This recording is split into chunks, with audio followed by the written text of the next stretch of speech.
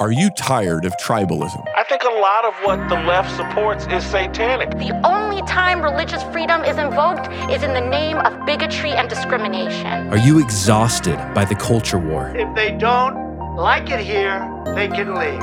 You could put half of Trump supporters into what I call the basket of deplorables. Are you suspicious of those who say Jesus endorses their political party? Is it possible to be a good Christian and also be a member of the Republican Party? And the answer is absolutely not. From certainly a biblical standpoint, Christians could not vote Democratic. We trust the lamb, not the donkey or the elephant. This is the podcast that's too liberal for conservatives and too conservative for liberals. I'm Patrick Miller. And I'm Keith Simon, and we choose truth over tribe. Do you?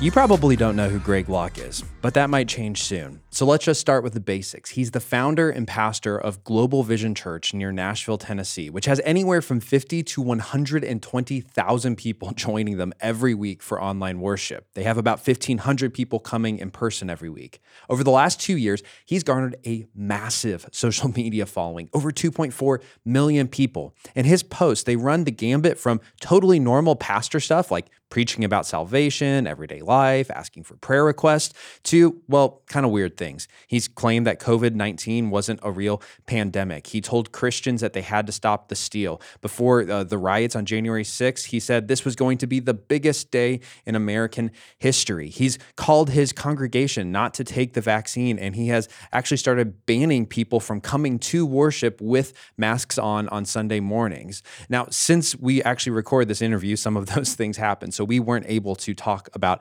absolutely everything. In fact, he's recently been kicked off of Twitter.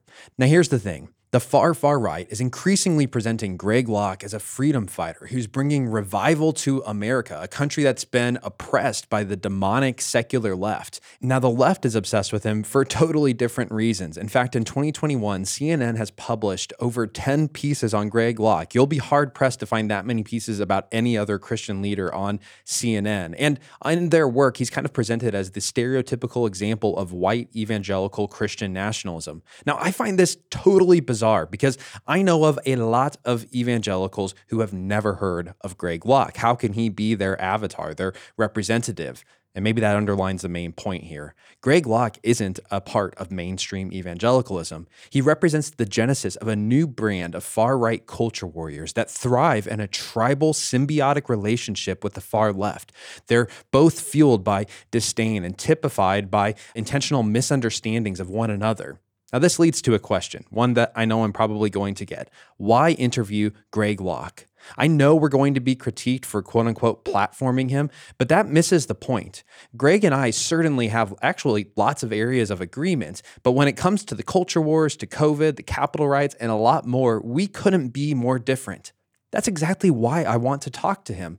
On the one hand, we just wrapped up a series about the rise of the religious right, and it feels totally misguided to talk about that subject without listening to someone who represents its latest incarnation. But on the other hand, I know it's easy to treat people like memes, as though they're just headlines that I can understand in a single line. And this kind of political gamesmanship and slam dunking on both sides, it's exacerbating tribalism in our country. It's exacerbating it inside and outside of the church. And it dehumanizes people. It crushes discourse.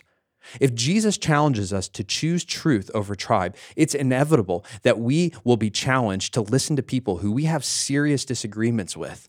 Truth over tribe embraces the core of Jesus' teachings in the Sermon on the Mount. Make peace, love enemies, act meekly, question your anger, live humbly, trust God, resist sin, speak truth. We didn't have time to cover every topic that you could imagine us talking about. And even though there's lots of things that have a lot of gravity to discuss with Greg. And so don't take my silence as some sort of implicit acceptance of his views. I pressed Greg on a lot of topics, and sometimes his answers honestly surprised me. They were better than I would have expected. On the flip side, I found his absolute certainty about topics like COVID and the COVID-19 vaccine dangerously naive, overly certain. Choosing truth over tribe means remaining open to the idea that actually I don't know everything, and given enough information, my perspective on a lot of important things could easily change. His unwillingness to do this in regards to the pandemic feeds exactly the kind of tribalism that I think the gospel tears down. A final thought. I want you to see Greg as a person made in the image of God, because he is, and other people like him the exact same way. Changing people into demons never actually changes people. In John 4, Jesus' disciples leave him to go off into a town and get some supplies. And he ends up staying where he was at, and he gets into this long discourse with a Samaritan woman who's standing at a well. And now this was someone that his disciples would likely demonize before they ever heard her speak a word. But Jesus treats her like a person with a story. And he asks her question after question after question. And in the end, she's transformed. When Jesus' disciples get back, they're all appalled by what's happening. John says that they're all thinking, why are you talking with her, a woman, a Samaritan? That's the other team. That's the other tribe. Jesus' response, the fields are ripe for harvest. I send you to reap. If we refuse to treat people like memes, like headlines, if we refuse to demonize them, and if we choose to listen, the harvest is ripe. So let's go reap.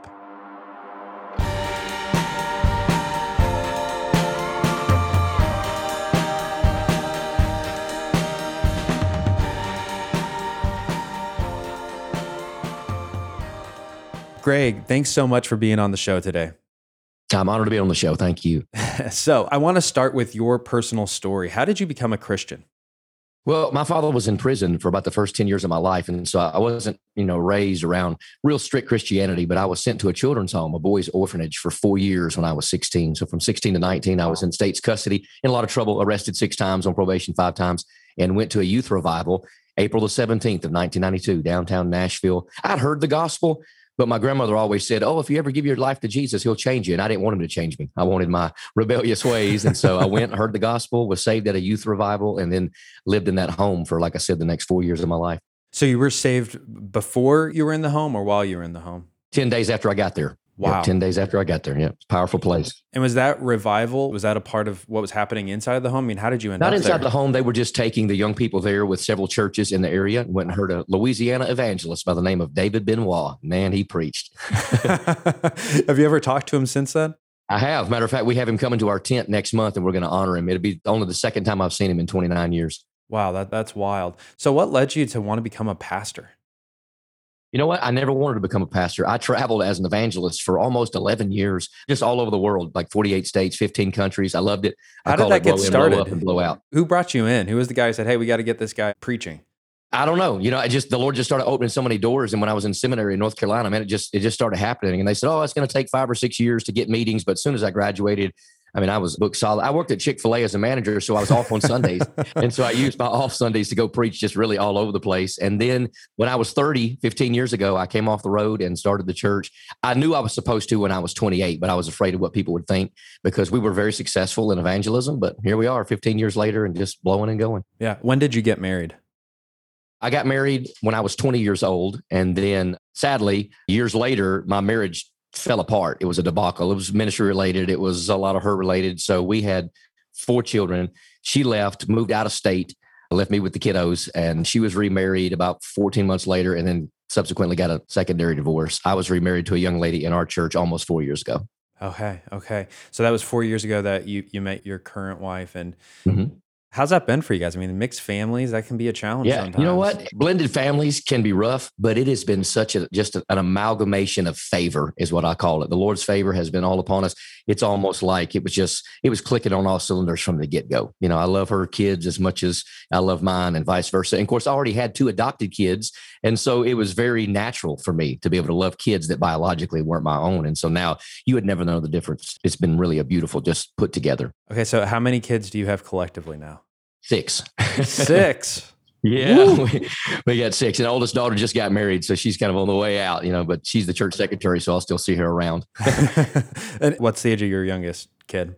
9. Yeah, the 2 girls are bookends, and then teenage boys in the middle. There's a lot of craziness, anger, and testosterone in the lock house. There is no doubt about that. That's great. And I've picked up, you clearly love your family. You talk about your family. You want the best for your kids. You want them to be walking with Jesus. I know that's my prayer for my children every day, is that they would know Jesus. Who would you say are some of the biggest influences on your faith, your life? A.W. Tozer way back in the early days, somebody introduced me to the Pursuit of God book. And I'm telling you, it just radically changed my life. And then I began to read, Andrew Murray and Charles Spurgeon, a lot of the old timers, Leonard Ravenhill. I like the old guys. I'm reading some new stuff, even to this day, I love to read. But man, the old guys just really influenced my faith in a lot of ways. And we've come out of a very strict Baptistic hierarchy of denomination to a much more Spirit-led, non-denominational type of situation. So it's really been a strange balance for me to kind of find who I am in the ministry. And a lot of that has really been as of recent days, because I was a super strict cessationist, all the gifts have ceased, only the Bible is how God speaks to us. And there's no such thing as signs or miracles or wonders or healings and all of that. And so we flipped and went way to the other side of that. And so it's been a beautiful trip, but it's also been a brutal trip. So I call it brutal. And so it's been a brutal journey to come from where we were to where we are, and just a great balance. And now we have hundreds and hundreds of people that show up every week just to experience the word of the Lord and what God's doing in our midst. So it's been a cool journey. Yeah, that is cool. What was your biggest takeaway from A.W. Tozer? I'm a Tozer fan myself. Yeah. I loved it when he said, it is doubtful that God will ever use a man greatly until he hurts a man deeply.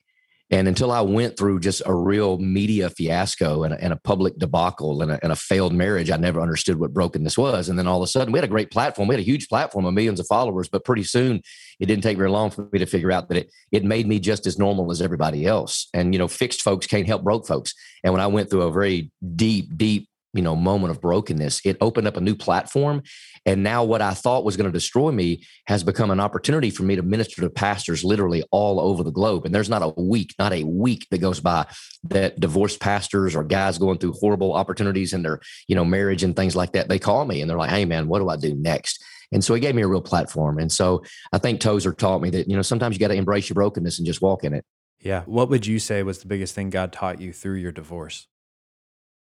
Obviously it takes two to tango. I mean, it was a very difficult time. I mean, we had a lot of struggles for a lot of years about a lot of things. I was super, super young when I got married, and I just wanted to hit the road. I want to be a successful evangelist. I was in that vein. You can't do it unless you're married. And so I just settled when I was 20 and I just took off. And we had a lot of problems. It's not that it wasn't, any times that were good and things like that. I won't demonize the entirety of it, but the busier I got in the ministry, the more the church began to grow. It was almost like the church became the other woman.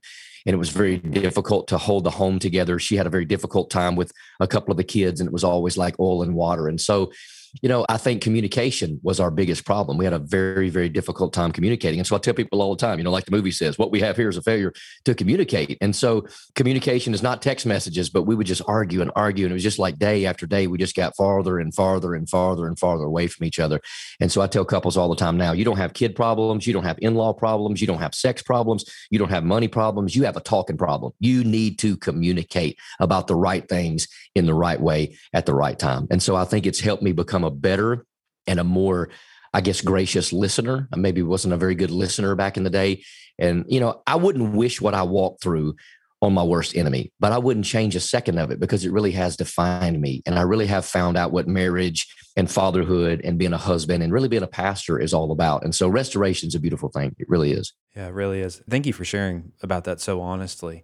When we were getting ready for the show, I told you that I was hoping this conversation would be a different kind of conversation than we see happening out there.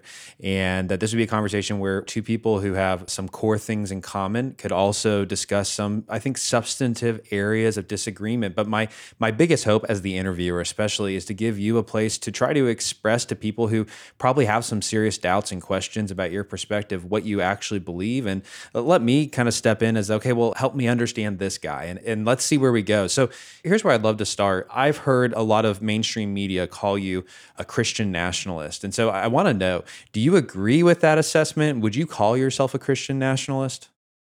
I wouldn't necessarily call myself a Christian nationalist simply because, it has such CNN derogatory connotations. Now, if they mean by that as a Christian, I love my nation, of course, but I also love the world. I mean, the church I pastor is Global Vision Bible Church, but we can't discount the fact that God is a God of nations. Every tribe, every nation, every tongue, every language, cast their crowns at the feet of the Lamb and said, thou art worthy. And so he is a God of nations. And so I tell people, look, I'm not just trying to save America. I'm trying to save Americans. And if we save Americans through the gospel of Jesus Christ, which is still the power of God into salvation, Romans 1:16, then we will effectively save America. But I do love this nation because I think revival is baked into the soil of this nation. To say that we weren't founded on Judeo-Christian principles is utter nonsense. So I don't like the phrase, I don't like the stigma, Christian nationalist. But I'm a Christian and I do love my nation, if that makes sense. Yeah. So when I hear people say Christian nationalist, I think there's obviously two different parts to that, but I want to get your take. I think whenever people talk about nationalism, this is what I think they mean, that nationalism is the exaltation of my nation over all other nations. And it's the pursuit of my nation's interests to the exclusion or maybe even the detriment of other nations. So if that's a definition, would you say, yeah, I'm for that, I'm against that? How do you respond? I'm totally against that. As much as I love America, and I do believe we're the last bastion of freedom and capitalism, at the end of the day, we send people all over the world. We just shipped a missionary over to Africa. We got people in Canada. We got people in the Philippines, and we love the entire world. For God so loved the world, not so God loved America, right? And so, no, I definitely would not adhere to that type of, philosophy. Yeah. Okay. So let me press in even further. Christian nationalism. Here's again what I think people mean when they say it. And I'm pulling these definitions off of various articles and other places. But I want to give you the chance to respond and say, no, I agree, I don't. So they would say it's a populist right-wing movement which believes that America was founded as a uniquely Christian nation chosen by God to bear his identity and carry forth his prerogatives internationally. How would you respond to that? Well, ultimately, all nations are supposed to be that. All nations should have a prerogative to preach the gospel. I mean, we're made in God's image for God's glory. And so I don't think America is special at that point, but I do believe that God has given America a very unique platform. I mean, once we're done, once our capitalism is gone, once we fall eventually to socialism, then the whole world knows it. I mean, everything's going to be run by the, lack of better terminology, the globalists, the elite, the bankers of the world, because America is still, again, that last bastion of freedom. And so I think all nations ought to be the image bearers of the gospel of Jesus Christ, not just America. So I don't think we're exclusive and that God's just going to bless us. But the fact that he has so abundantly favored us and we have been able to have such a beautiful alliance with the nation of Israel, I think that's why God has blessed us. He promised that he would do that. And so, to say that we're, racist or we're bigots or we hate the rest of the world because we love this nation, I really think that's kind of a play on words. And so I think a lot of times all the definitions that we get are, like you say, you get them out of these media exposés and things like that. But I don't think they even understand what Christian nationalism is. I'm not a racist. I'm not a bigot. The head of our, deacons, our elders is a black gentleman. The lady that leads our worship is Latino. I mean, when you come to Global Vision, it's really an eclectic group of people. They're all different races, all different nationalities, all different types of people. And so I've been painted in the corner as this racist bigot when we've never had one issue in 15 years of our church with a race problem. And we never will, because that's just not who we are. Yeah, no, I appreciate what you're saying. And if I'm understanding you correctly, it's that, look, you think that all Christians have a calling to carry forth God's prerogatives in the world. And it doesn't matter if you're American or you're Nigerian or you're Mexican or you're Brazilian, that's your calling in life. And I think I would agree with that. And maybe, just to be honest with you, even feel a little bit surprised. I think I expected you here to say, yeah, God has a special, unique covenant relationship with America that makes it stand apart from those other nations that I just listed. No, I don't think so. He has a covenant with the world. He has a covenant with his people. I don't care where his people are right now. Obviously, we've done some things correctly that has secured the favor of God. And again, our alliance with the nation of Israel. But to say that God has this special covenant with this, there's other nations that have experienced revival as well. Maybe they didn't foster it and propagate it the way that they should. And so the hand of God was, removed. But at the end of the day, we are going to fall. America is going to fall. I happen to believe, the whole Mystery Babylon stuff, but regardless of where you are prophetically, we are going to fall one day. There is no doubt, but I just don't believe it's going to be now. I don't believe it's going to be to Biden. It's not going to be to socialism, because I don't think God's through with us yet, because he is able to use America as a great platform to continue to get the gospel out. That being said, I think we're almost receiving as many missionaries these days as we are sending missionaries these days. So the handwriting's on the wall. Yeah. Now, you've mentioned Israel several times, and I'm curious to lean into that, because my guess is you would say this special relationship or God's use of America comes before the nation state of Israel. I mean, obviously, Israel starts in 1947. It's established by the UN. And I mean, to be honest, if you look at the history, even Republicans have kind of had a back and forth relationship with Israel, really up until George H.W. Bush, and then George W. Bush, who really leaned in and said, no, we need to have a strong relationship with them. So I'm curious, is that relationship based on what's happening in Israel between the U.S. and Israel, or is it something else? Well, I mean, Republican, Democrat, two heads of the same snake as far as I'm concerned. But at the end of the day, I do believe, Genesis chapter 12, whether it's an individual or whether it's a nation or whether it's a church, because we've collectively experienced this as a church. If we bless the nation of Israel, God will bless us. If we curse them, God will curse us. It's pretty much that plain. And so I know there's a lot of people, want to call you Zionist or whatever, or say that that's not really the nation of Israel. God is not done with the nation of Israel, 100%. Those are his chosen people. The Hebrew people are indeed God's folks. And so I don't care if it's George W. Bush. I don't care if it's Trump. One of the reasons I do have a great affinity for Trump is because he was a friend to Jerusalem. He was a friend of the nation of Israel. And I think everybody knows that. And the left hates him because of that. Joe Biden is no friend to the nation of Israel, 100%. He has no friend to the nation of Israel. And so I think that America and other nations, if you look historically at the record and the narrative, any nation that's ever turned its back on Israel is in the sewer dump of history. It's just not going to be blessed. It's impossible. That's an interesting historical statement. So you're saying since 1947, the establishment of Israel, any nation that has turned their back on Israel? Even before the actual establishment, just people that have come against the Jews in general, the people of God. But yeah, certainly since then, I mean, there's not a whole lot historically that we could say about the prosperity of any nation that's turned against them. I mean, they're all socialists. They're all communists. They're all anti-God. You can't have socialism with God. Socialism is political atheism. So how would you, again, going down the same line, how would you respond to people who would point out that there is a rich and very dark history of Christian anti-Semitism, that what happened in Nazi Germany simply didn't happen without Christians? I mean, even guys like Martin Luther for hundreds of years beforehand. There's a rich history. I tell people there are pastors today that I know that would have been the first to put a Jew on a boxcar. If it was still alive today, they'd put a Jew on a boxcar and then quote Romans 13, type of deal. So yeah, there's nefarious people that just give into the tyrannical, buck wild, demon possession of the government type of a deal. And so you can't erase history. And so I don't care who they were or what they did. Anybody that stands against the nation of Israel does not have the favor and the blessing of God upon them. I just don't see any way around that.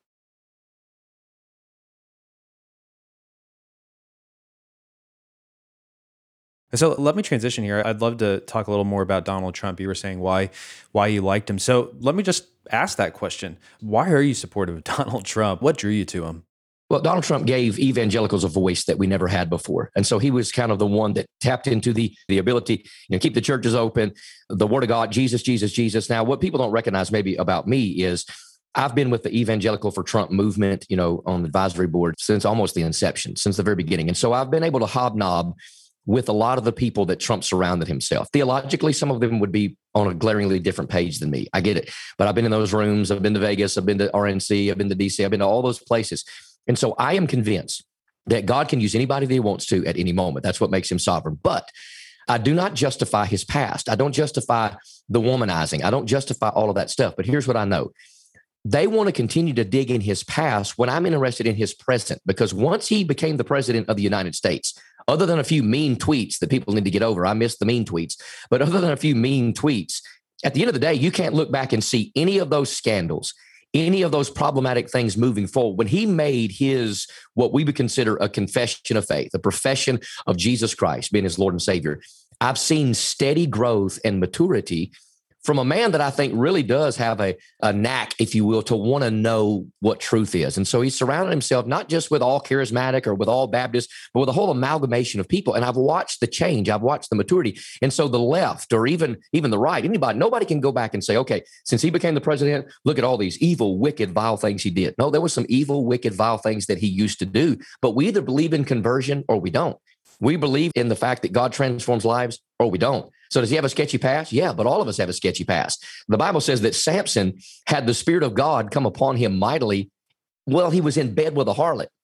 And that kind of bothered his parents, but they knew not that they were using Samson and the Philistines as an occasion, or this woman he was in bed with as an occasion to rise up against the Philistines. So I think God is using and has used Donald Trump as an occasion to rise up against some of the nonsense that has come against the world, that has come against this nation. And so I like the guy. He gave us a voice. He kept his promises. And let me just say, because the conversation will probably end up going that way, if there's one thing that me and Trump glaringly disagree on, it's this vaccine nonsense. Okay. I think you ought to apologize to his base for that stuff, because he had a lot to do with this. And So I'm not going to let that one go. Yeah, I want to come back to that. One of the things that stands out to me, and I've heard people say, hey, Donald Trump's gone through a sincere conversion. And now I might be a cynic by nature, but go with me on this for a second. I have two thoughts. First is, and maybe I've missed it, I have not heard any public apologies, repentance, saying what I did in the past to those women that I very publicly, again, spoke about and bragged about, that was wrong. And I wish I could take that back. And I think about David in Psalm 51. He publicly confesses before the people of Israel, before everybody. And he says, look, against you, God, and you only have I sinned and done what is evil in your sight. And I think that true repentance, especially from public figures, often involves public repentance. Oh, absolutely. Now, there was a very public repentance, if we want to call it that, once the Trump tapes came out and the whole, the debacle of the things that he said. He did publicly apologize for that one. So maybe dig into that and read that a little bit. All I know is there has been some very private repentance, and I get that it needs to be in the public sector as well. But I know he did apologize for the whole grab them statements and stuff like that and some of the evil, nefarious things that he said in the past. So I do think you can find that if the MSM will let you find that. But I know he did make a public apology about, what, I was wrong when I said that. And that was very inappropriate. So I'm not sure, but I know privately there has been a lot of change in his life. Well, I'll definitely look for that. And that leads me to my second question, which could break off into two more. Do you ever fear that what you've seen or other evangelicals you've seen in the room where it's happening, do you ever fear that this might just be window dressing? And I know that's really cynical, but it's a question I think we have to ask. To give an example, Billy Graham, he developed a really profound relationship with Richard Nixon. And he was on the edge, on the cusp of actually saying, hey, Christians, we need to go vote for Richard Nixon. He backed out at the last second. He had a whole thing written out. And then obviously later on, the whole Watergate scandal happens. All of these tapes are released of Nixon saying these terribly anti-Semitic things. And this was a really sobering moment for Billy Graham that he kind of took with him to the grave of, I cannot trust what I see and hear from politicians because they'll say what they need to get my base under them. So what do you think about that? Well, a couple of things. They don't like him because he's not a politician. He's a businessman and he's kind of self-made, as it were. And so he doesn't need their money. He doesn't need their recognition. And so that's why there's been such a groundswell with the MAGA movement, if you will. But you have to understand, people say, well, it's the lesser of two evils. Don't ever choose between the lesser of two evils. If we're dealing with man, we're always going to be choosing between the lesser of two evils. So for me, it's not even a problem. It's a very simple balance. Okay, I've got a choice. I got Donald Trump. I got Joe Biden. There's no way in the world they'll be sipping Frosties in the lake of fire before I ever voted for somebody that believes in the things that the Biden administration votes for. So even if that were true and he had some nefarious plan at this point that's not been revealed and it's just all window dressings, and all blowing smoke in our pipe, at the end of the day, I'm going to go with the guy that has the policies that match biblical principles and that match freedom. I think I'm asking that question because, you're saying, look, what Donald Trump has done is he's allowed evangelicals into the room. He's given us unprecedented access and the ability, maybe even to shape some of his policies. And that, again, leads to the question of, are evangelicals being allowed into the room because of what they bring with them, which is a incredibly motivated grassroots base who will get out and vote and help people get elected? Or how do you know that it's not just a cynical, look, I need these people in my camp? And I realize it's probably a question you can't answer. You say, well, that's God's to judge. But it's one of the things that I fear most as I hear these stories. Right. Well, it's kind of like the Proverbs, the Bible says the wealth of the sinner is laid up for the just. Well, at the end of the day, if the devil builds me a platform, I'm going to use it to preach the gospel of Jesus Christ. And so I don't know the issue of a man's heart. I know the promises that he's kept. I know what he's done for America and consequently for the rest of the world. The media can say what they want to, but the world loves Donald Trump way more than they love Joe Biden.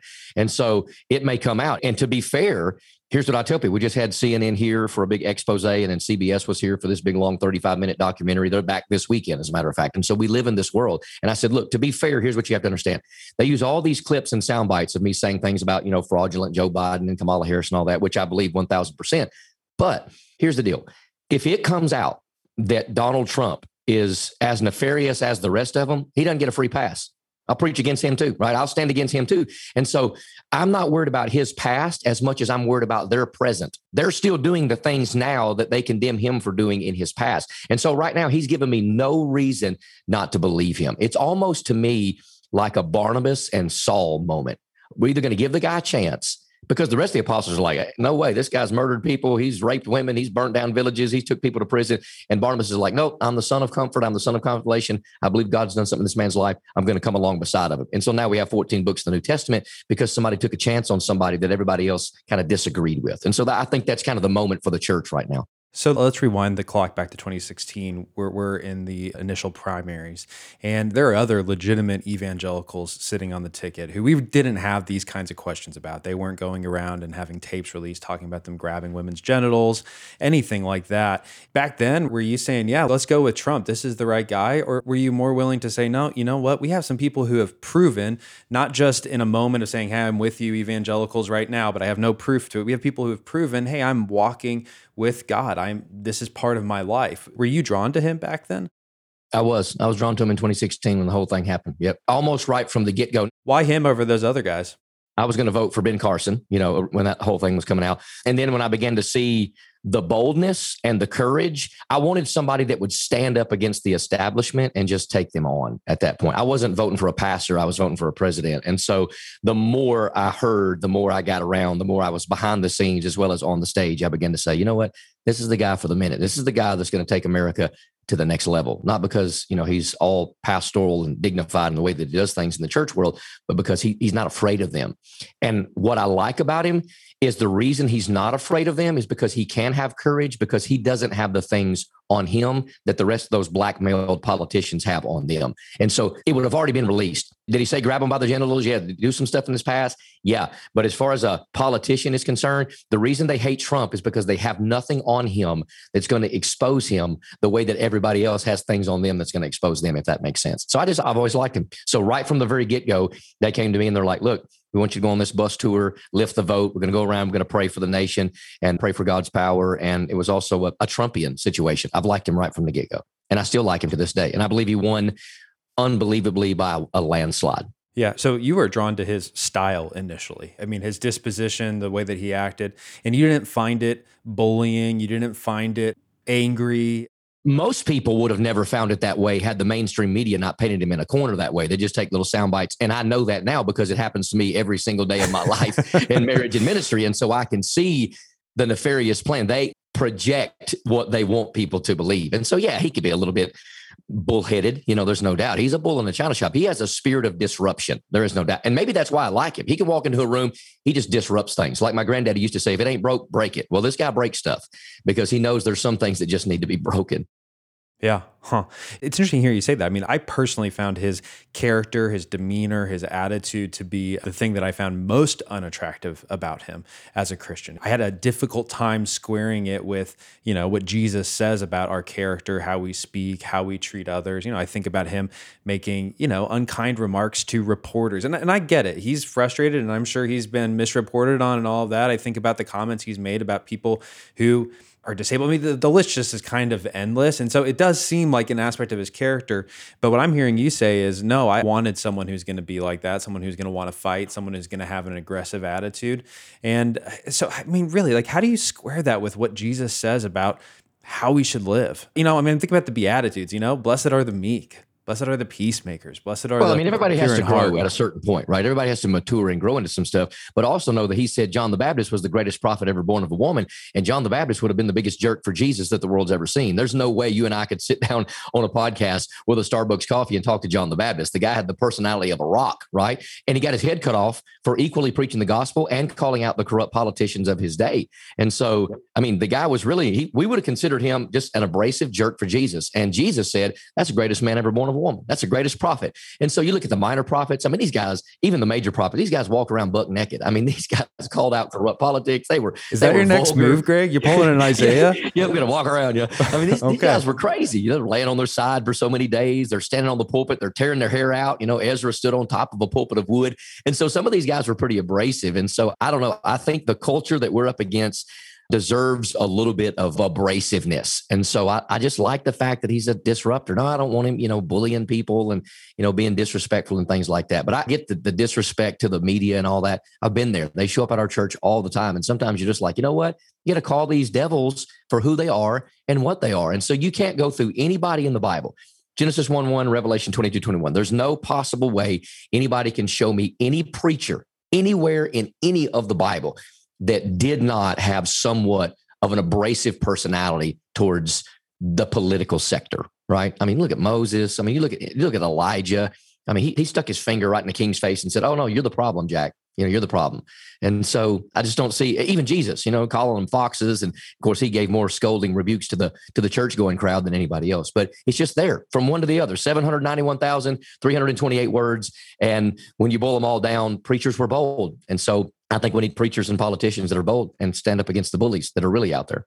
Yeah, I agree. I think sometimes we have a caricature of Jesus and a caricature of prophets and prophetic voices. There were a lot of prickly people. And, I'm sure Paul could be difficult to be around. And yet, on the flip side of that, I do start, especially with Jesus, looking at who he had his harshest words for. And as you just said, yes, he did call Herod a fox. But outside of that, his harshest words sincerely really were for religious people who were ingrained in their religious attitudes. He didn't seem as interested, although he easily could have done it in going after the Sadducees, the Herodians, the Romans, all of these other characters who had major political issues.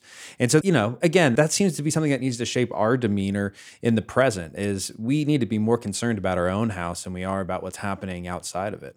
Sure. Well, absolutely. I mean, at the end of the day, I don't want to be a jerk for Jesus, but I tell people, you can call me anything you want to, but God's never going to call me a coward. And so people are like, "Oh my goodness, all this guy ever does is preach about Trump and politics." And I think that's utterly ridiculous, because I preach verse by verse, line by line, book by book, word by word. I took 2.5 years of Sundays and preached every syllable of the book of Ephesians. And we do that a lot.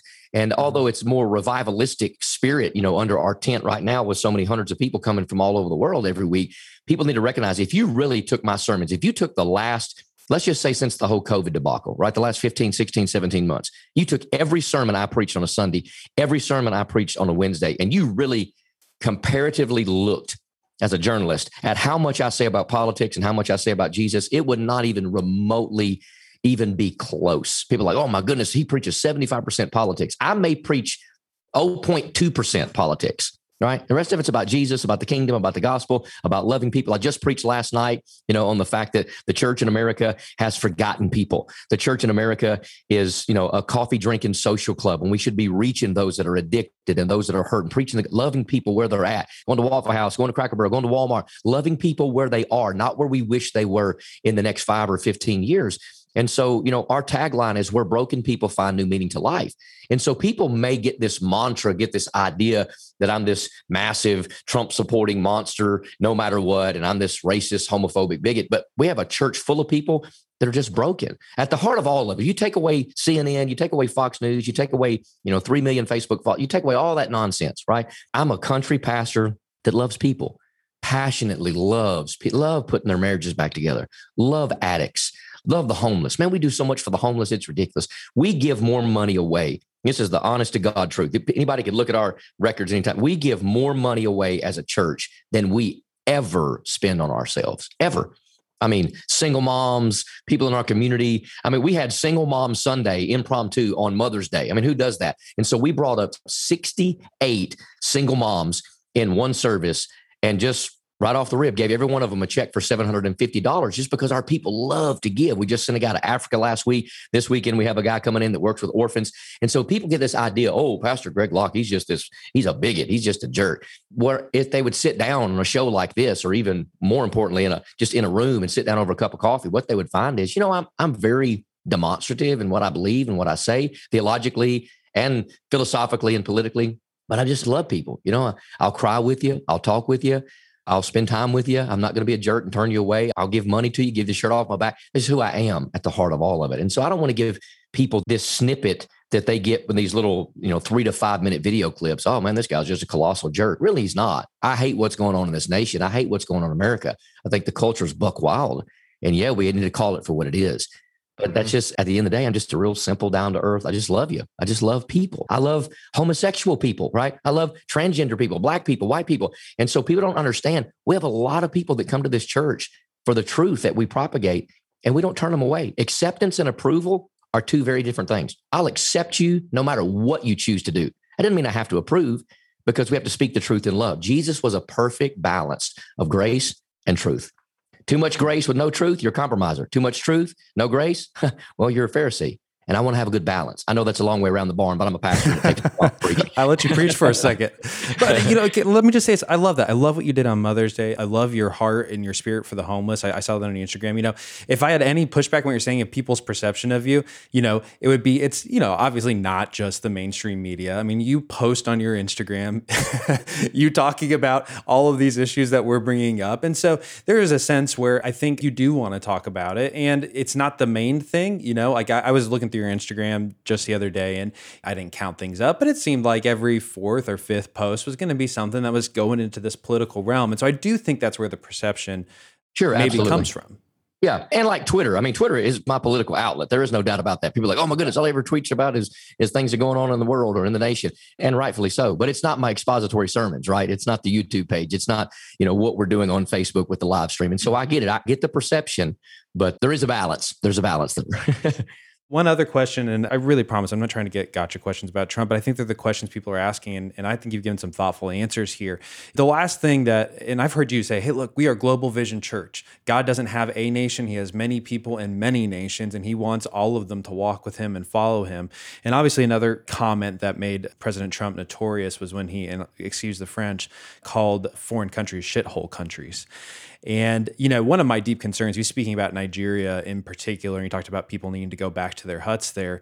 And, it concerned me because Nigeria is actually, in fact, one of the most Christian nations in the world. I think they've got the fourth or fifth most Christian people in their nation. I thought, wow, we just called our brothers and sisters. It's not calling them that, but you can't talk about a nation without talking about the people in the nation. A nation's an abstraction. So I'm just curious. I mean, what do you think about those kinds of comments?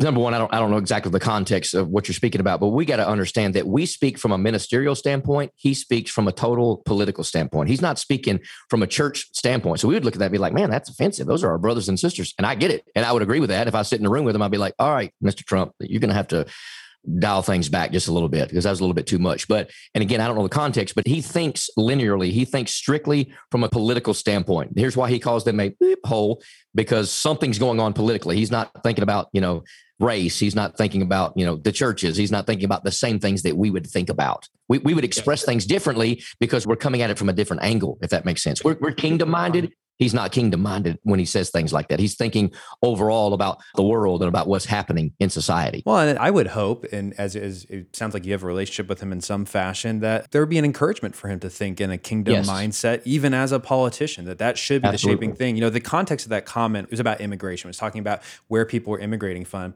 And this is one of the things I found very ironic. He said that he wished that we had more people coming from countries like Norway. And what I find so fascinating about this is, there's guys like you, are saying, look, the secular left is a major problem. And yet we're saying we want people to immigrate from the most secular, far left countries in Europe. Let's bring those ones over instead of let's bring people from South America and Africa and other countries where you have majority Christian coming over. I mean, 68% of legal immigrants are Christians, and there's no other close majority. It's just kind of a mishmash after that. And so this has been an interesting thing for me as a Christian. I say, if we want to see America transformed and we want to bring in more believers, I actually think we should have a radically pro-immigration position, because by bringing in these immigrants, we're bringing in our brothers and sisters who love America. They want to be a part of America. And you know what? So I'm just curious. I mean, would you agree with that? Do you want more legal immigrants coming in? I'm 100% for pro-immigration. As long as people are doing things in a legal way. I've got a daughter from Guatemala, right? So I got some skin in the game. And so absolutely. I'm not for shutting everybody out. I'm for just flooding the borders and opening everything up, just letting everybody come in willy-nilly, no big deal, and taking jobs from Americans and things like that. But I'm absolutely pro-immigration. Yeah. So you would love to see legal immigration increase over time, or you want to see it decrease? That's great. Yeah, absolutely. I was curious. I mean, nobody's wanting to go everywhere else. Everybody's wanting to come here. And if they're going to go through the process and do it correctly, and I even think we ought to streamline the process to make it more simplistic for people so that they can get some legal immigration to this nation. But I'm all for that. And what are your feelings about, DACA has been a big conversation, allowing the children of illegal immigrants who were brought here by their parents, their kids, they have no choice. Now they're here. Do you want to see a nice streamlined process happen for them as well? I think we need a streamlined process. I mean, there's just some people, they're just unfortunately victims of a system or of a situation that they have no control over whatsoever. The people that are here, they don't have nefarious plans. They don't want to burn the nation down. They're not going to join up with Antifa next week. Yeah. Those people, I think, need a streamlined system. I love that, and I love it because God has a heart for the immigrant. I mean, it is all over the first 5 books of the Bible is you were immigrants in Egypt and you should love the immigrant and welcome the foreigner and give them a place. I think it's such a rich history in our tradition of, we've got to welcome those people and especially those who are walking with Jesus. It's a and when people hear us talk about a wall or Donald Trump, they automatically think you're going to be totally against that and you hate these people. No, I don't. I've been to Mexico, been to South America. I've been around the world many times and I love it. And we send missionaries there and we send gobs of money there. We sent $50,000 last Wednesday to an orphanage in Mexico that rescues young ladies out of pornography and out of sex trafficking. And so when people hear wall, it's not about that. It's about a legal process to get people here so that they can live out their life and their family and the American dream. I'm not against that at all. I'm very much for that.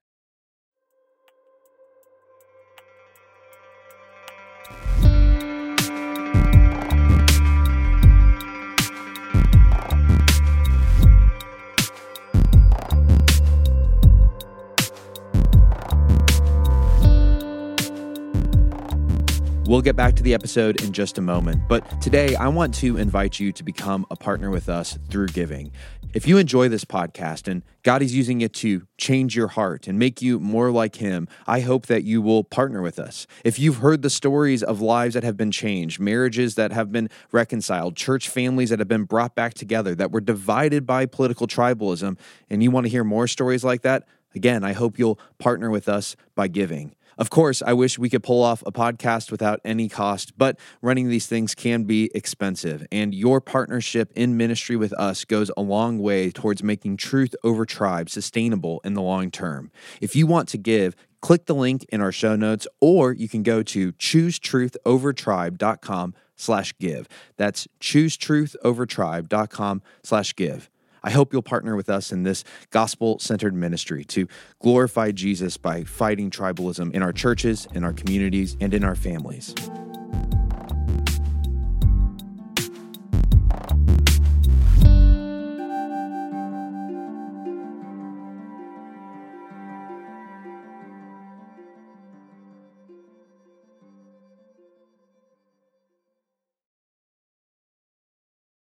Now, I'm kind of going back to an early part of our conversation, but as you've talked about God's relationship with America, you talked about revivalism being baked into the soil. One of the things that will come through people's mind, they say, look, God has never had a special covenant with America, a special relationship with America, because the sins of America from the start have been so grave. I'm going to lay this out, so give me a second to say it, but I think it's a question that I'd love to hear your answer on. We know that 12.7 million slaves were shipped into the U.S. Many of them were kidnapped, and about 1.5 million of them died on the passage. And obviously, this was a lucrative trade, in part because of the purchases that were being made in North America and in our colonies.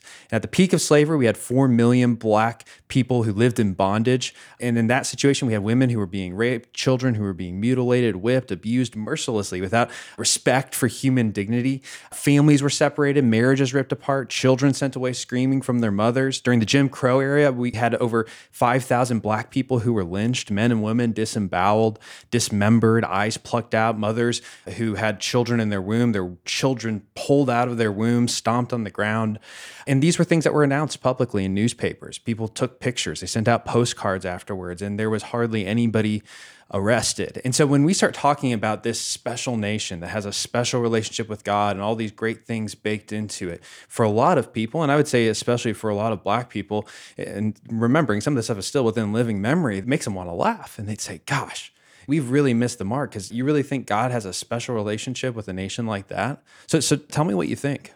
Well, it's not a speciality like we said a moment ago, but you have to understand a lot of that stuff is still happening to this day, but it's also happening in every nation on the planet. There are more slaves alive today than there's ever been in the history of the world. And it's not a black and white issue. It's a sex trafficking issue, but there's still slaves nonetheless to the plantation of the globalist elites. But yeah, a lot of that stuff, we're not going to justify any of that stuff that happened, but we also can't discount the fact that the reason we have a 1776 is because you have men like George Whitefield that went up and down the 13 colonies and thundered out nothing but the gospel and preached against slavery and preached against, wickedness and, immorality and all the things that were happening in those colonies. And that's where our freedom comes from.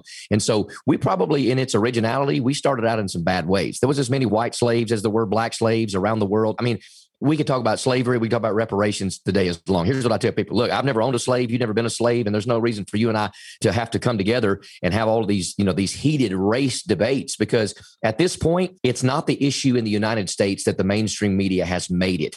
We've had to state our repentance about what we did. It was wicked. Slavery was wicked. I'm convinced it is the biggest reason why during the Civil War, there was more revival. If you read Christ in the Camp, there was more revival in the northern states than there was in the southern states, because I don't think the blessing of God was upon the South during that time. Whether they would have won or not doesn't make any difference. It's because there was so much of that slave trade and that nonsense going on, that evil. And so I don't discount any of that, but I also don't discount the fact that America had to find its way. And I believe a lot of America found its way through the passage of revival, through these men of God that did preach. And so can God use the wrath of man to praise him? Absolutely. But to think that we have just this special, bond and covenant with God, that we're the only one, that's nonsense. God can use anybody. The only nation I know that has a special covenant with God is Israel.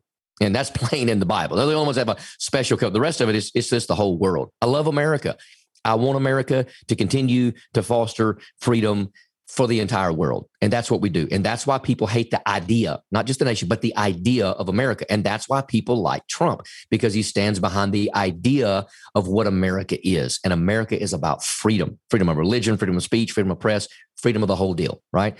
And so do we have some atrocities? Yep, absolutely we do. You got to read an Old Testament. Man, there was some crazy stuff going on in that Old Testament. And yet the nation of Israel is still the select covenant people of God. Does that make sense? Yeah. So what I hear you saying is you haven't bought into this fairy tale version of American history that presents us as a perfect nation from its inception to its birth, with this slight little blemish sitting on the side of slavery and Jim Crow. Oh, heck no. No, we're crazy. We were wicked for that mess. There's no doubt about that. So, again, the follow-up question is going to be, you said, hey, well, I don't know why we have to talk about this, or, I didn't own any slaves, and two major thoughts come to mind. First of all, I can't help but think about passages like Daniel 7 and Ezra and Nehemiah 9, where we see the people of Israel who didn't commit sins confessing the sins from their past. You've got Daniel confessing the sins of his father, and he's one of the most righteous men who ever lived. He didn't worship idols. He had nothing to do with that. Same with Ezra and Nehemiah. And this is just 70 years away for Daniel, a little over 130 years away from Ezra. In other words, within the exact same time period that we're away from slavery and Jim Crow. And so do you think there's a place for collective repentance today for us to own the sins of our forefathers? Oh, absolutely. I think there's a difference in repentance and reparations, right? The mainstream media wants to paint everything as reparations, but I believe the church ought to repent. I believe the nation ought to repent. Absolutely. I mean, continue to, like you said with Nehemiah, we have sinned. We have sinned. We have sinned. If my people, which are called by my name, shall humble themselves. And so absolutely, I believe we have to take responsibility and accountability. I think that's why this culture and this generation, if you will, so willy-nilly approaches things and has no accountability. I think we need to take accountability as a nation. Yeah, absolutely. But I don't think we have to continue to foster these conversations moving forward to demonize everybody that had nothing to do with the demonism and the wickedness of our past. But we need to accept it and say, look, we were wrong. We were wicked. And we don't need to paint this idea that America is the only nation that can be wonderfully, abundantly blessed of God. That's nonsense. Yeah. And I hear what you're saying. You're saying, look, I'm rejecting race essentialism, that someone is evil or wrong because of the color of their skin, whether they're black or white or anything else. And, I would guess, but I'm curious to know that it seems to me that there is a lasting legacy from slavery in the Jim Crow South. Like the easy example I can come up with is redlining. And this is back in the 1930s when the government's giving out federal dollars for people to be able to buy houses. And banks are drawing lines in neighborhoods to determine where they would give mortgages and where they wouldn't give mortgages. And if you look at those maps, they drew lines around black communities and said no mortgages. And if you go to those same maps today, they map onto reality today. The most poor communities, which are largely black in those exact same cities, are the ones who were never allowed. They were never given the opportunity to have a mortgage. And it's hard to say when you know that owning a home is one of the best ways to build wealth over time, that even today, there isn't a lasting legacy of racism that we do need to figure out how to deal with it. So do you think there are lasting legacies of Jim Crow racism?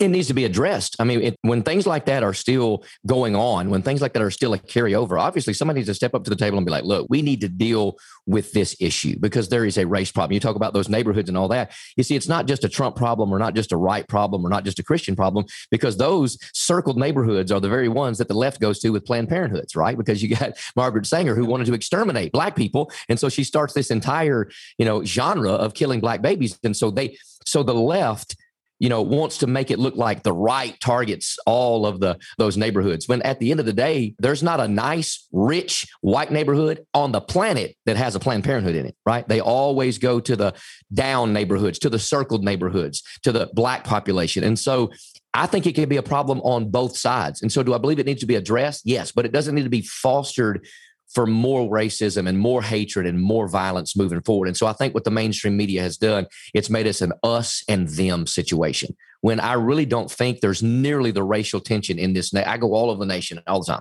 There's not the racial tension that the media, even Fox News or any of them, want us to think that there is. It's not as big a problem as we've made it into be.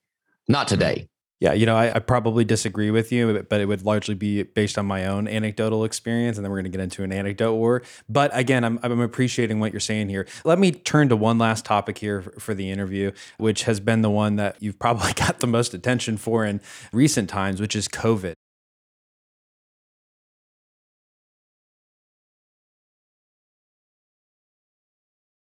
You were very critical of pastors who shut down in-person worship for any period of time during COVID. And I'll be candid with, we shut down worship for about 2 months here, and then we reopened. Now we had online worship, and it's not as though we stopped worshiping. And I know you've got a big online church, so you don't see people being online as inauthentic, or they don't count, or it's not real worship.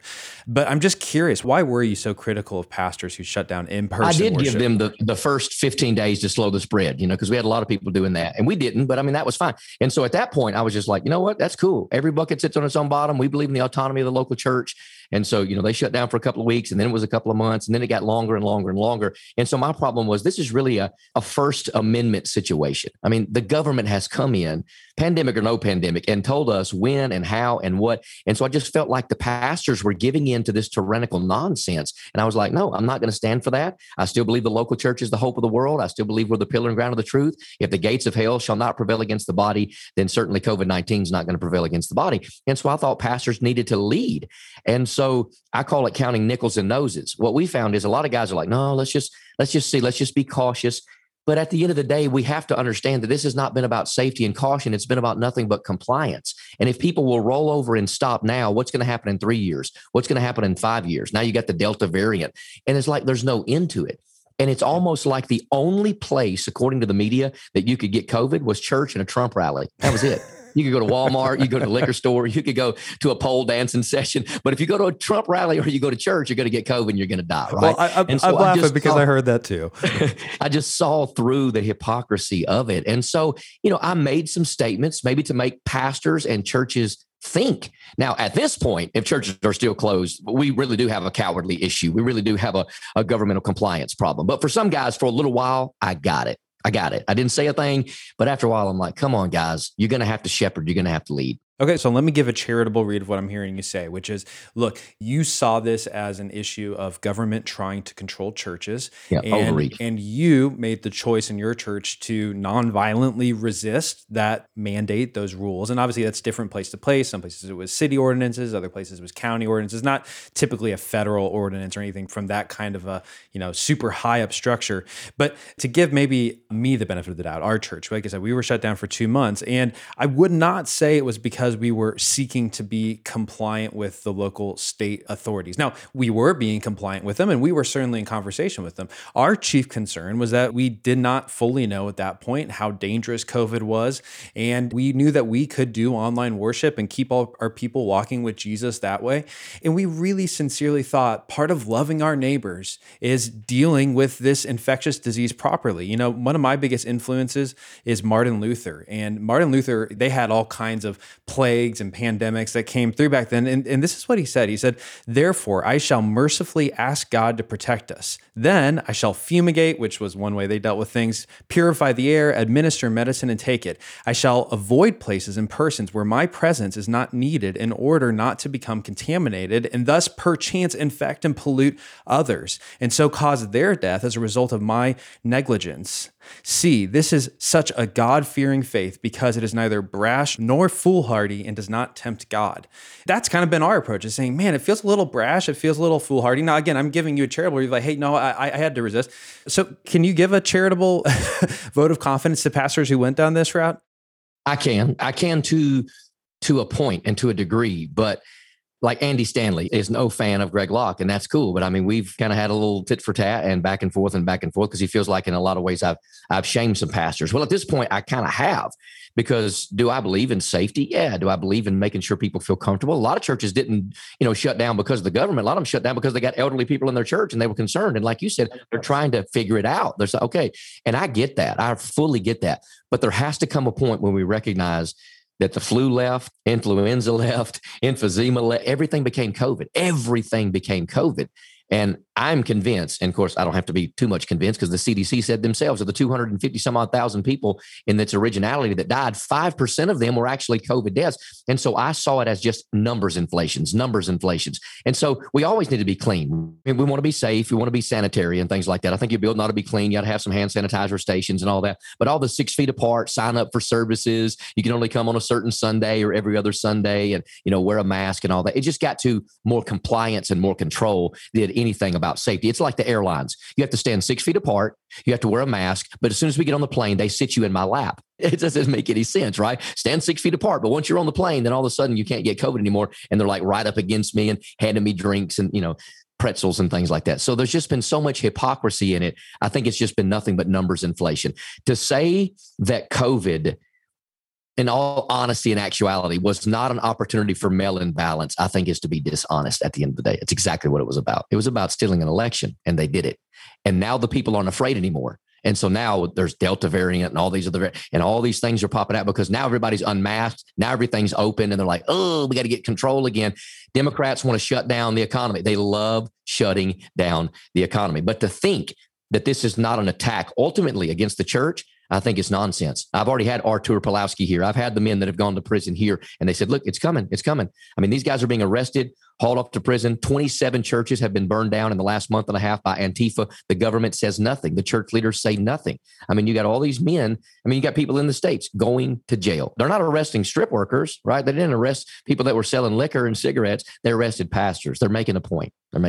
So, Greg, you said a lot there, and I don't think I can possibly, address every little point. But let me say a few things. Obviously you brought up the 5% number, and I don't know what that is now. I remember when that came out, that was earlier in 2020. And my understanding of that was that at that point, they thought only 5% of people died solely because of COVID. The other deaths were COVID related in some fashion. And again, being very honest when I say I don't know what those numbers are today, but leaning in a little more, I'm having a hard, cognitive dissonance right now because your state governor is a Republican. You're living in a state that has a state legislature that's all Republican. And so the idea that these state legislatures, that these local municipalities, which are all largely conservative. I mean, where we're at, it was counties that were making these regulations. And where you're at, I'm guessing it was very similar. And again, they're all conservative. It just makes no sense to me that they would intentionally shut down the country so that Democrats could steal a vote from them. It makes a lot of sense to me. And that might be where the cognitive dissonance is, because it makes a whole lot of sense to me. Absolutely. Yeah. I mean, the leftists love shutdowns. That's why they're voting for shutdowns right now. They want to shut things down. They just love it. They love governmental overreach. They love people standing in bread lines, as it were. They want to be able to give you all the handouts. That's why you go to a restaurant now and there's 2 people working and it takes you an hour to get a table and 2 hours to get your food because Joe Biden's paying everybody to stay at the house. And you and I probably share some views about how we should handle unemployment and whatever else. But I guess my point is leftists weren't in control of these counties that were making these decisions.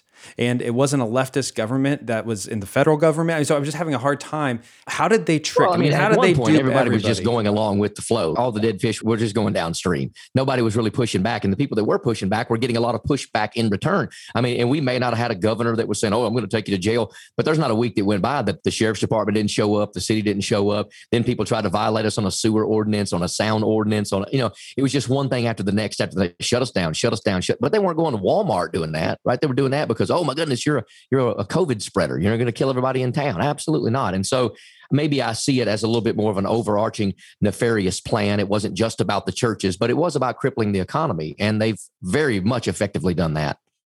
Yeah, this is an interesting conversation. Obviously, we're in an area of disagreement here, but let me change a little bit to talk about the vaccine for a second. So I'm going to give you my context. I live in Missouri. I live in a small town in Missouri, Columbia, Missouri. It's a college town, but still small. And this is where I've grown up. So my whole life here in Missouri, And we're seeing something unprecedented happen right now. In the southern part of Missouri, Springfield's the third largest city in our state. It is having an absolute explosion of hospitalizations for COVID. In fact, in the last 5 weeks, they've had more people in their hospitals than they had during the busiest 5 months of the pandemic.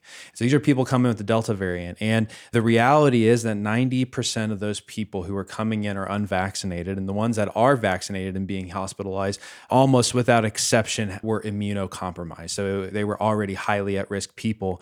And many of the people who were coming in, and by the way, I actually know people who have died from COVID, both older and younger. But here in Missouri, many of them are in their 20s, their 30s, their 40s, their mothers, their fathers, and they're coming from these counties where we have very, very low levels of vaccination. It's getting so bad. We live about 3 hours north of Springfield. People are being sent to our hospitals because they are being so overrun. And obviously, you've spoken about not taking the vaccine. You've kind of questioned the actual danger of COVID. And again, my personal experience here in my state, at least, is that those things don't seem to ring true. So what do we do? Well, every bucket sits on its own bottom. People are going to have to figure out what they're going to do and can't do. I don't trust the vaccine, not one little bit. We're finding now that so many people that have been vaccinated are getting COVID at this point, and they're testing positive for COVID. But they're not being hospitalized. They're not dying. They're not having these terrible side effects. The people who are, our hospitals, again, are overrun and they're unvaccinated. Those are the ones who are coming in and in many cases dying. Yeah, I don't think the vaccine's doing anything. I think what we're finding right now is there's going to be far more people affected because of the adverse effects of the vaccine than those that are actually affected by COVID. Now, we may disagree on that, but it's like my mother-in-law. My mother-in-law passed away a few months ago she was obese and she had horrible heart condition. And, my wife served her for the last 1.5, 2 years of her life. And so she dies in hospice.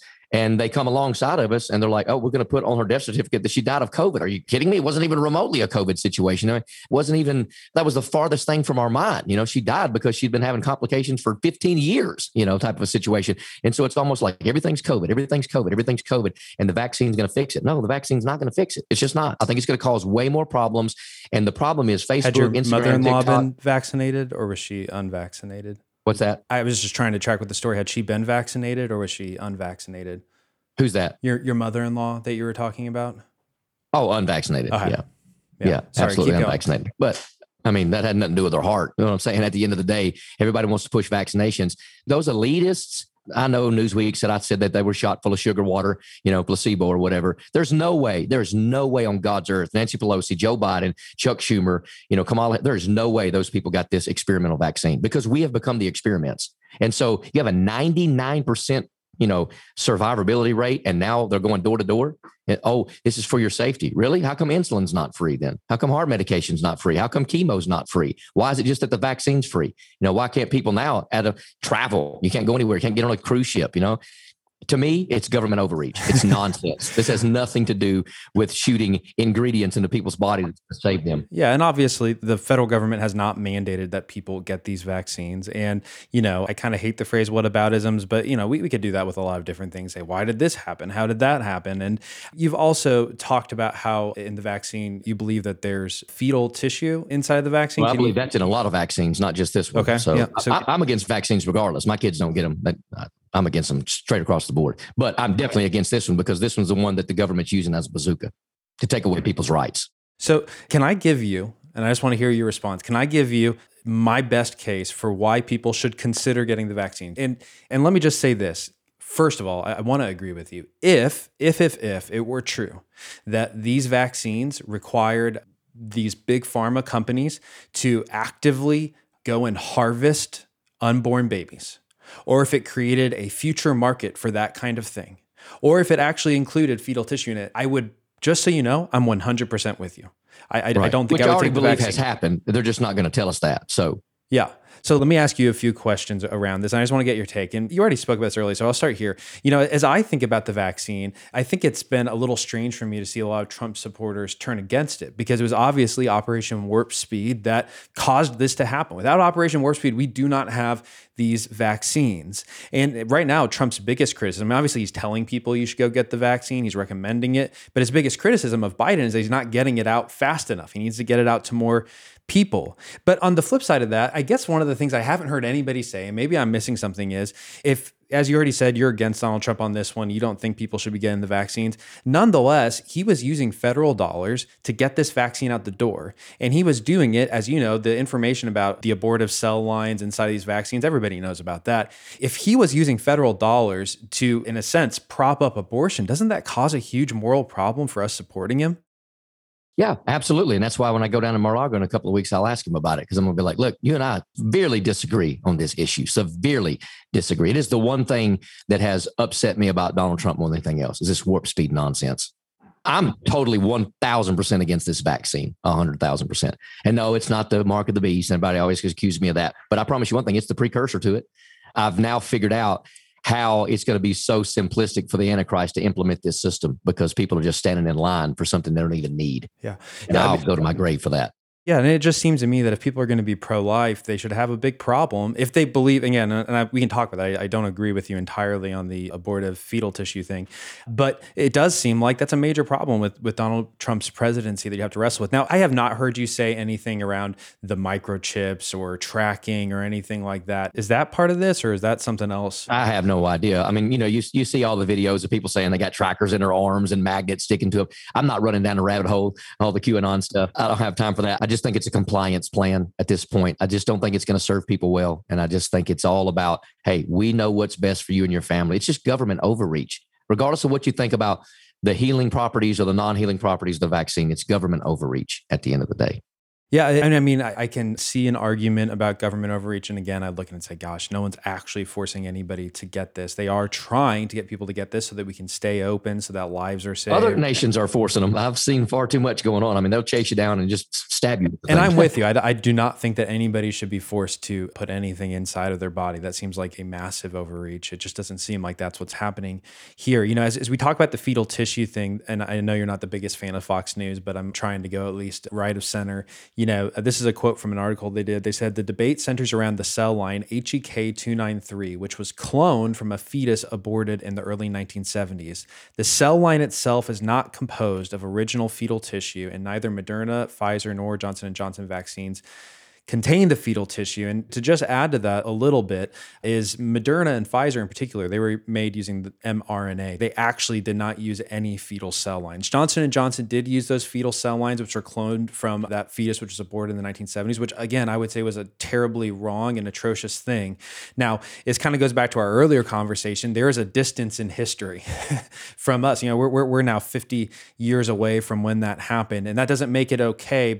And to add to that, it's not direct. They're not still taking cells from that aborted baby, though they've cloned those cells. So it is an indirect use of them. And it's not that those cells are actually inside the vaccine. They're used to culture the vaccine. So you don't have real fetal tissue inside of it. It's just, again, it's cultured inside of that. Now, I'm with you in saying I think this is a terrible thing that happened in the past.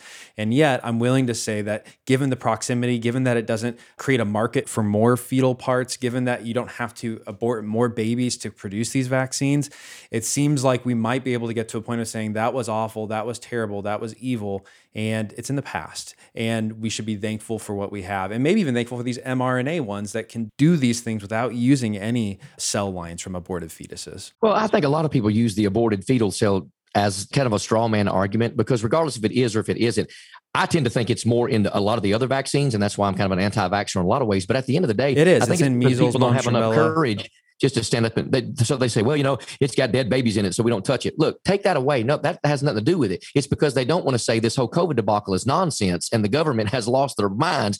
That's why I don't believe in it. It has nothing to do with the aborted fetal cell. That's the other vaccines that I would have problems with, right? Whether this one has it in it or not, that's not the reason I'm not taking it. I'm not taking it because all the numbers have been inflated, and I just feel like the government's trying to do a lot of things that the government can't do. And so people use that as a straw man, as a cop out. Well, it's got dead babies in it, so I'm not going to take it. There's a lot of reasons I don't take it that have nothing to do with that. Yeah. So if you were here in Missouri, where we're at, you were in Springfield, Missouri, that area I was talking about, and because there's people in your congregation who are being hospitalized because they haven't taken vaccines, and the hospitals are literally being overrun. They don't have enough space, and it is far worse than it was earlier when we were wearing masks and practicing social distance. Now we're not doing it, and we're not vaccinated. But I think they've made people believe it's because they haven't taken the vaccine. Absolutely not. They know what the cures are, but they know what cures COVID. They know what cure. They're not going to put it out there. I mean, I've had people in my church. I got some pretty high up friends all over the world, and I've watched it happen. I mean, I have a medical doctor that I work with on a very regular basis that's cured COVID 100 out of 100 times.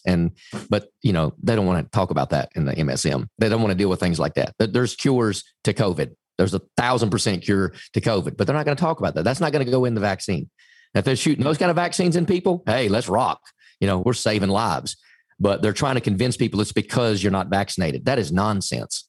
It's nonsense. I would love at some point, let me put it this way, on a scale of 1 to 10, how confident do you feel about this COVID vaccine? About we should not take it. It is government overreach. There are other real cures out there, and we're just not using them. Like, would you say, yes, I'm a 10, I'm a 9? Where do you fall on that?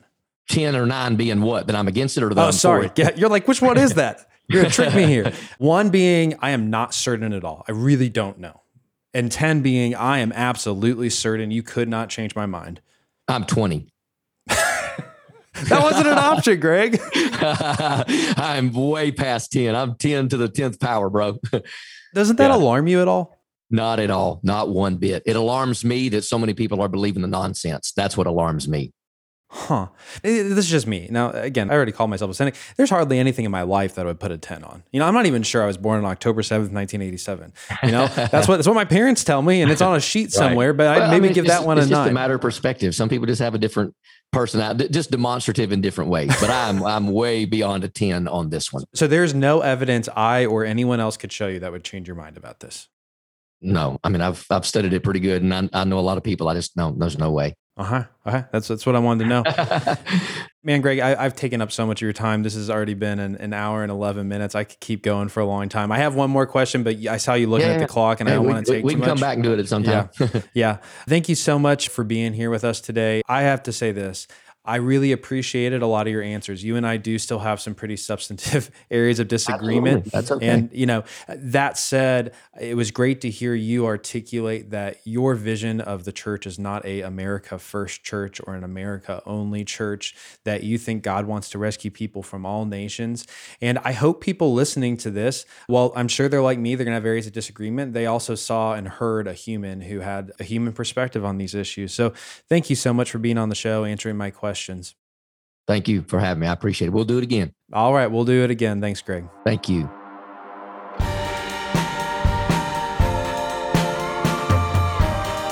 I'm picking this up right after my interview with Greg, which is not always a great idea to share your reflections in the moment, but I think it's valuable right now. The first thing I'd say is this. That was on one level, convicting conversation for me. I know that I walked into this conversation with a lot of assumptions about who Greg is, what he believes, and why he believes those things. And if you listened, you probably heard him say things that broke those assumptions. Now, of course, there might be other people out there who believe those things, but it illustrates a point that when we start squashing people down into memes and headlines, we rarely fully understand them. And I think that if I was talking to someone on the far right or the far left, that will almost always inevitably be the case. The thing that I thought they believed, that extreme box that I wanted to put them into, as it turns out, that's not where they're at. And maybe even more importantly, as it turns out, I had common ground with Greg, and I'm going to have common ground with anybody. And that common ground is a place where we can build bridges, change minds.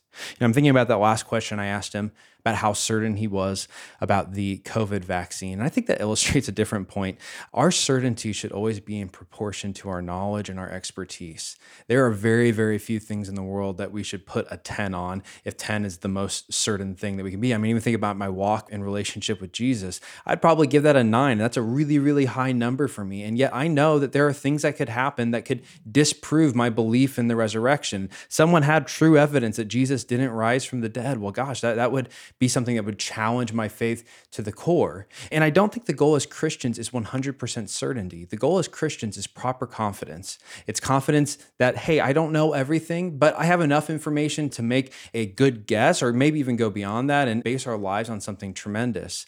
And so I hope that maybe even as Greg listens to this podcast, he would reflect and say, you know what? Having absolute and total certainty is not a sign of strength. It's actually a sign of an openness to facts, to reality, and to other things. And I hope that as you're listening to this, maybe you have a similar reaction, that if we want to be people who are living in reality, we can't be over certain. You know, as I look at what's happening in Springfield locally with COVID, I'm hearing of people being hospitalized and dying, and that is a set of information that should upset us. There was an article about a man in his church, Grace Church, who died of COVID during his preaching about not getting a vaccine, and he didn't get a vaccine because of what Greg preached. I sincerely believe that while I liked Greg after that interview, there's going to be accountability for him, just like there's accountability for me before God for what he said and how that affected the lives of people. And I think when we become over certain about things, we close ourselves off to being able to hear God's voice, being able to hear God rebuke us and say, you know what, you think this, but when you look at reality, when you look at what's happening on the ground, you need to change. So I'm really thankful actually to spend that time with Greg. I hope that you got something out of this as well. Thanks for listening. If you found this podcast helpful, make sure to subscribe and leave a review. And make sure it's at least 5 stars. Stop. No, just be honest. Reviews help other people find us. Okay. At the very least, you can share today's episode. Maybe put it on your social, your favorite text chain. And if you didn't like this episode, awesome. Tell us why you disagree on Twitter @TruthOverTribe_. We might even share your thoughts in an upcoming newsletter.